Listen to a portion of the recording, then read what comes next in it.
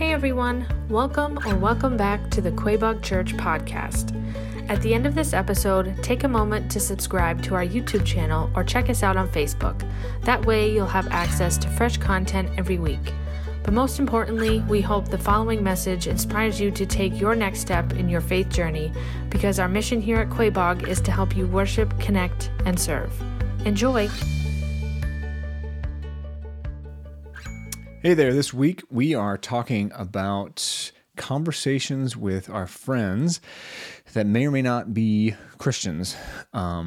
Specifically, this question this week is from Dawn, and she asks in part, she says, on more than one occasion, Catholic acquaintances have shared the hope of redeeming themselves before death. I'm not sure how to respond to that, but I want to. Nowhere in the Bible does it say that we are to redeem ourselves. And Dawn says quite opposite, but it's only God that can provide such grace. And then Dawn wonders, is the Catholic Bible that much different? She wants to be able to share the good news, the hope that we have in Christ, but she doesn't want to seem unfair and doesn't want to be ignorant in her conversation about what her Catholic friends may or may not believe. So great question, Dawn. And I have personally learned that it can depend on with Catholicism how they were raised, right, and what Catholic tradition and who their priest was, who their deacons were. I've learned that can have a big role, or it can play a big role in shaping their Catholic faith. Because I used to think that if a Catholic was a Catholic was a Catholic.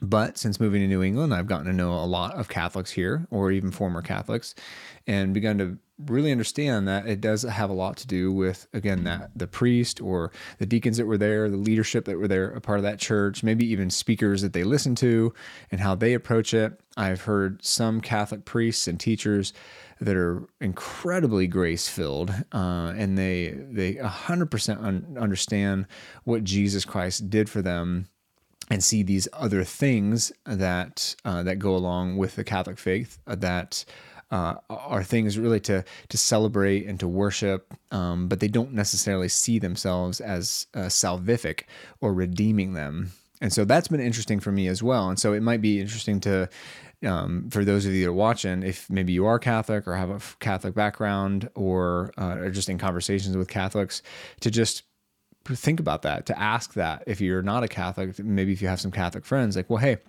how are you raised? How are you taught about the grace of Jesus and about some other things, just, with having to do sacraments? Like, is that a part of worship, or is that, part of your salvation? How does all that stuff work? Because I think being curious and asking questions is always a good thing, because it's usually you have to start from a place of humility if you are genuine in your questions and if you really do want to know the answers. But I've learned through lots of conversations with Catholics, former Catholics, that it's not as clear-cut as I always thought it was. So just trying to find context for your conversations first, I think, is good. But Dawn mentioned what the Bible says about God's grace. And so I do want to share in this post what the Bible does say. Now, the tension can be, and what I've been told by some Catholic friends of mine, is that the church existed before the Bible did. Now, what they mean by that is that Jesus said in Scripture that he was going to build his church, and he was going to start with Peter. So technically speaking, the church existed, right? The church existed because Jesus started it with Peter before they began to write Scripture down. And it's like, okay, valid point. But the Scripture we do have is from those people that he started the church with. So I don't want to put tradition that developed way after the apostles over top of what the apostles themselves said. So as a point of clarification, what is an apostle? So some people believe that apostles still exist today. I tend to think that that's a church office that doesn't exist. I'm not 100% against the idea of apostleship still today. I'm just a little leery, because what that usually means for people is that they speak directly for God. And I'm like, I don't know about that. But an apostle in the Bible, at least, was somebody that actually spent time under the teaching of Jesus. So the 12 disciples minus Judas, and then adding Matthias, they become the apostles. So the disciples, even before the Gospels are done, you have them being referred to as the apostles, right? And then in the book of Acts, the apostles. And then the apostle Paul, of course, if you're familiar with him, and he gets that title mostly because of his experience with Jesus, right? The road to Damascus and the teaching that he received. And as you see in 2 Corinthians, like God communicating things directly to him, not as a prophet, but as an apostle. So these are the ones that are going to start Christianity. That's how I see the biblical framework for an apostle is these guys are going to start churches. They're going to, be a part of starting whole movements in areas. That's what I see as an apostle in the Bible. So, those guys are the ones that wrote scripture down. And so to put church tradition, which came way later, over top of what these guys that were with Jesus, or even related to Jesus, like his brother James or Jude even, I don't want to be too quick to do that. So, but that's an understanding you have to have if you're having conversations with Catholics, is that is really important. Church tradition is huge for them. And a lot of what they do today is based on hundreds and hundreds and hundreds of years of church tradition, right? And now those traditions did change over time. They were added to over time. There's been a lot of change in the Catholic Church over history, of course, but the things that they're doing are coming from a long tradition, a long faith tradition, right? So don't necessarily just sidestep church tradition. Don't necessarily just belittle somebody that has a Catholic faith and they believe in certain things that maybe you don't if you're not Catholic. But just, again, ask questions. I think that's cool. Consider, like, okay, why do you do these things? Why do you believe that? Why do you believe in transubstantiation? That the body and blood of Christ are like literally what you're taking. Is that a part of worship for you? Like, how does that draw you closer to God, that belief? And or any other things that you might be talking with a Catholic friend about. Like, how does that draw you closer to God? And be genuine in that. Not, how's that even draw you closer to God? Like, that's not helpful, right? That's the culture we live in, but not helpful. But just understanding a lot of these nuances and where they come from, and that I do think that as a Protestant, right, as an evangelical, I hate to even use those terms, but as a non-Catholic, I guess, Christian, I do want to still look to our past.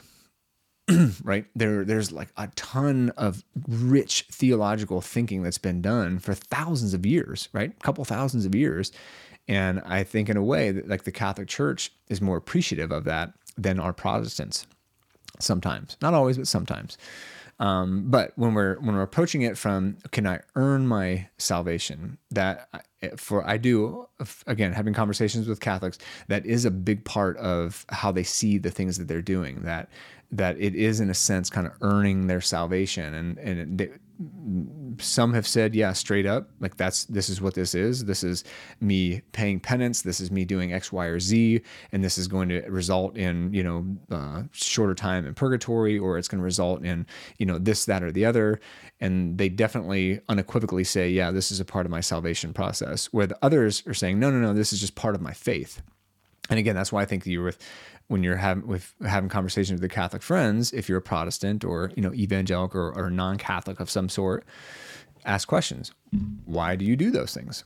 Right? And just see where that goes. But what does the Bible say? Like, what do we hear from people that were with Jesus? So I want to take you first to the Gospel of John. Hugely important gospel here, because John was one of Jesus' best friends. Okay, so you had Peter, James, and John, and Peter was probably Jesus' best friend, if you could say. John was right there, and then James. But those were his three inner circle guys that he just seemed to really invest in the most. So, coming from John, again, who's one of Jesus' best friends, what does he say about salvation? So in John chapter 1, if you have your Bible, you can go there. In John chapter 1, verses 12 and 13, John just got done with this amazing introduction to who Jesus is. Connects him right to creation, connects Jesus right to God. Literally says Jesus is God, which is one of the, not the point, but one of the major points of the Gospel of John is the divinity of Christ. And then so right after all that, John starts to talk about salvation.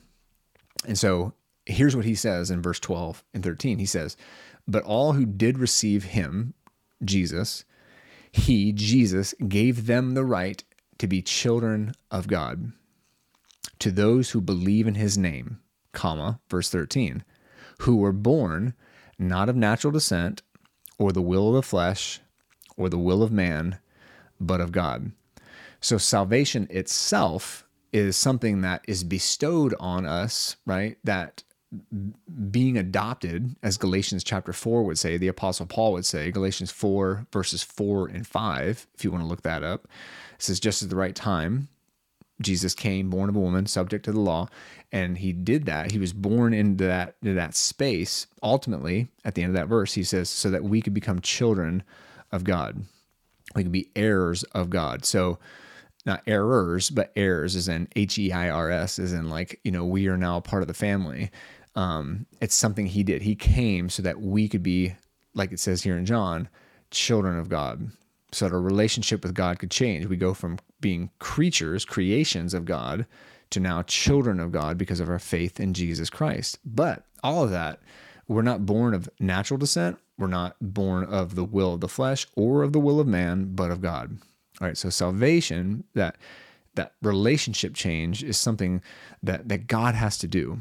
It can't come from us. More specifically, and this is one that probably, if you're familiar with Scripture, you know this one a little bit better. It's from a book of Ephesians, a little bit later in the New Testament, and it's written by the Apostle Paul, who I mentioned earlier. Now, Paul, again, is somebody that experienced Jesus face-to-face, had this incredible experience on the road to Damascus in the book of Acts, and it changed everything for Paul. And it changed literally the landscape of not only that time, but a good argument, historical argument could be made that the reason Christianity was so prominent in America was because of the Apostle Paul, right? He went instead of going to Asia, he went to Europe. And so that literally changed history because, of course, Asia is not predominantly Christian today, whereas Europe and then even down into Africa and North America is, right? There's still like a huge base for that, even to this day, 2,000 years later, all because God said, no, I want you to go west instead of east. Something interesting to think about. So what did the Apostle Paul say about redeeming ourselves or earning salvation? One of the most famous verses for that, again, comes out of the book of Ephesians. He's the Apostle Paul writing to churches in Ephesus, right, in this area. And he says this in chapter 2, verses 8 and 9. For you are saved by grace through faith.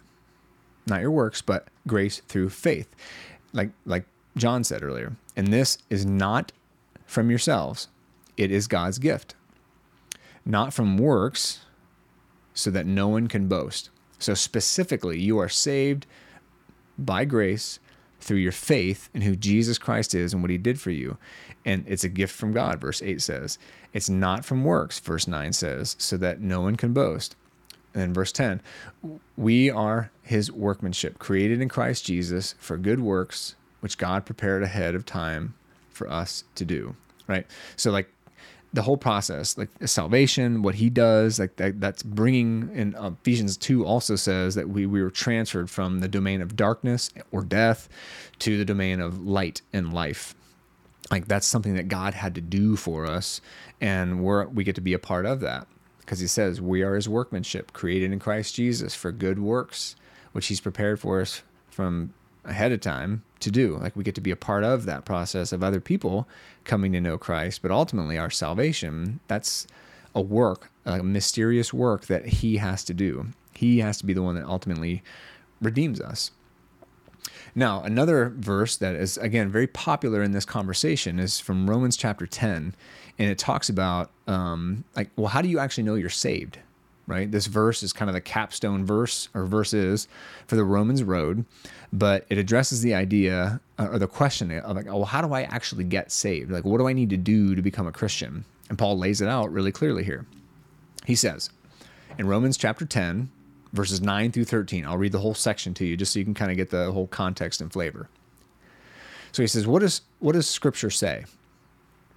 Actually, I'm starting in verse 8. Sorry. So what does Scripture say? The message is near you, in your mouth and in your heart. This is the message of faith that we proclaim. So Paul's going to lay it out clearly. If you confess with your mouth that Jesus is Lord, so my life is now under his lordship, right? He's in charge. So it's like you recognizing that. And you believe in your heart that God raised him from the dead, you will be saved.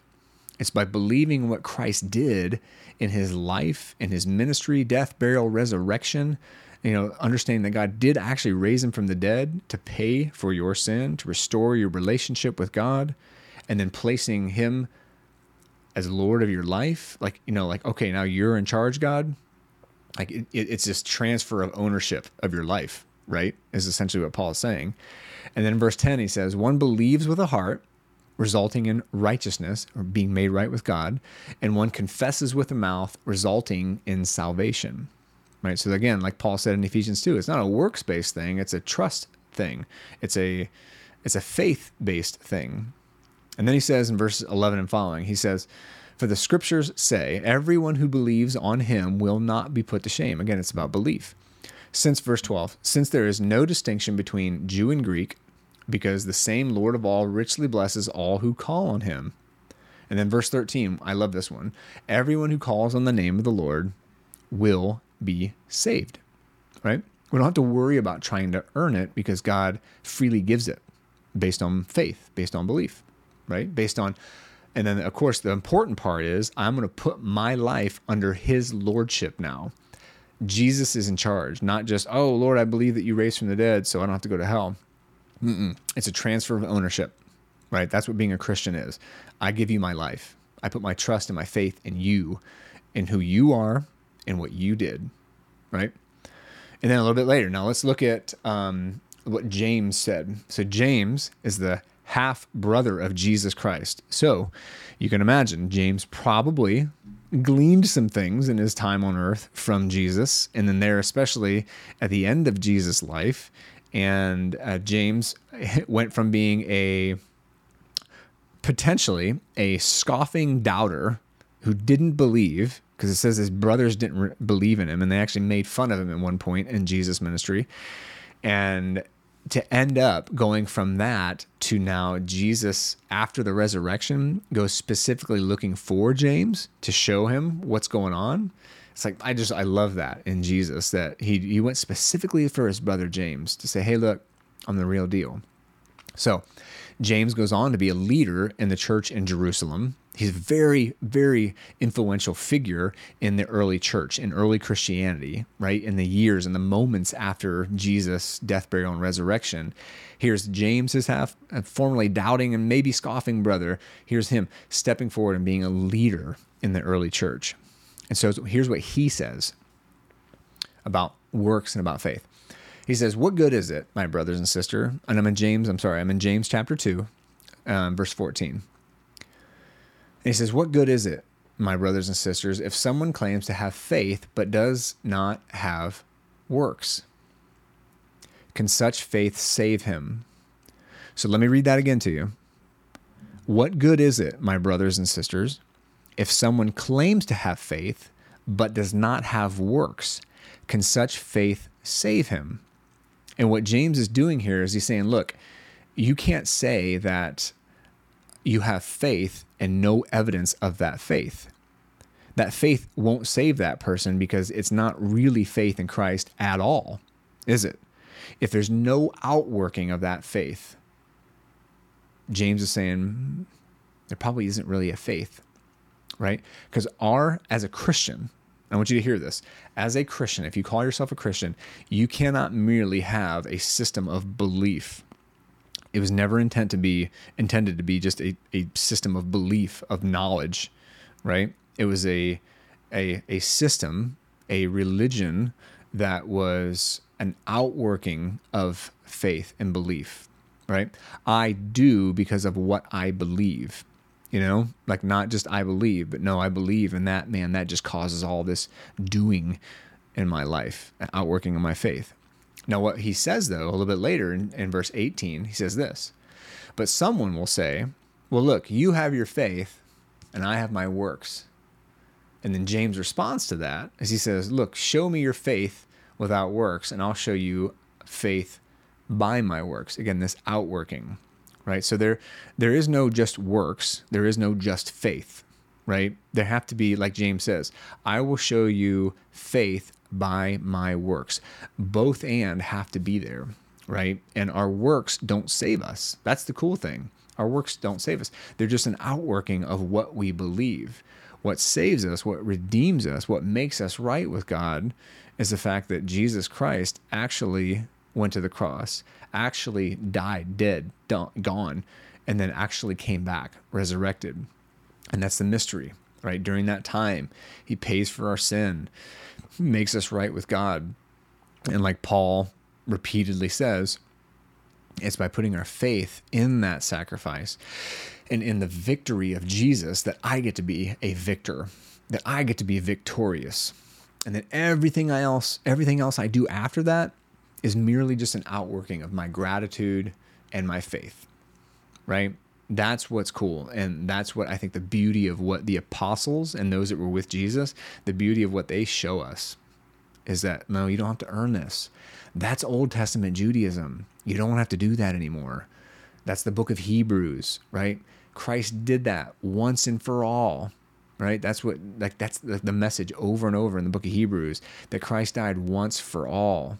The apostle Peter says that as well. 1 Peter 3, once and for all, right? So there's so many places where these men that were with Jesus and heard Jesus clearly, they are clearly saying to us that Jesus, he is the one that once and for all made the sacrifice. He did the work for us because we were completely incapable of doing the work of redeeming ourselves, right? I've always said before that you can't, because the picture that I have of trying to earn my own salvation is if I break a plate, I can't stack up that broken plate pieced together with a bunch of other broken plates that I've pieced together to somehow make a perfect plate. I'll never be able to do it. They're all going to be imperfect. No matter how well I glue them together, there's going to be those lines. There's going to be the fact that it actually is broken. It'll never be perfect. So any works I would try to do to redeem myself are not going to work.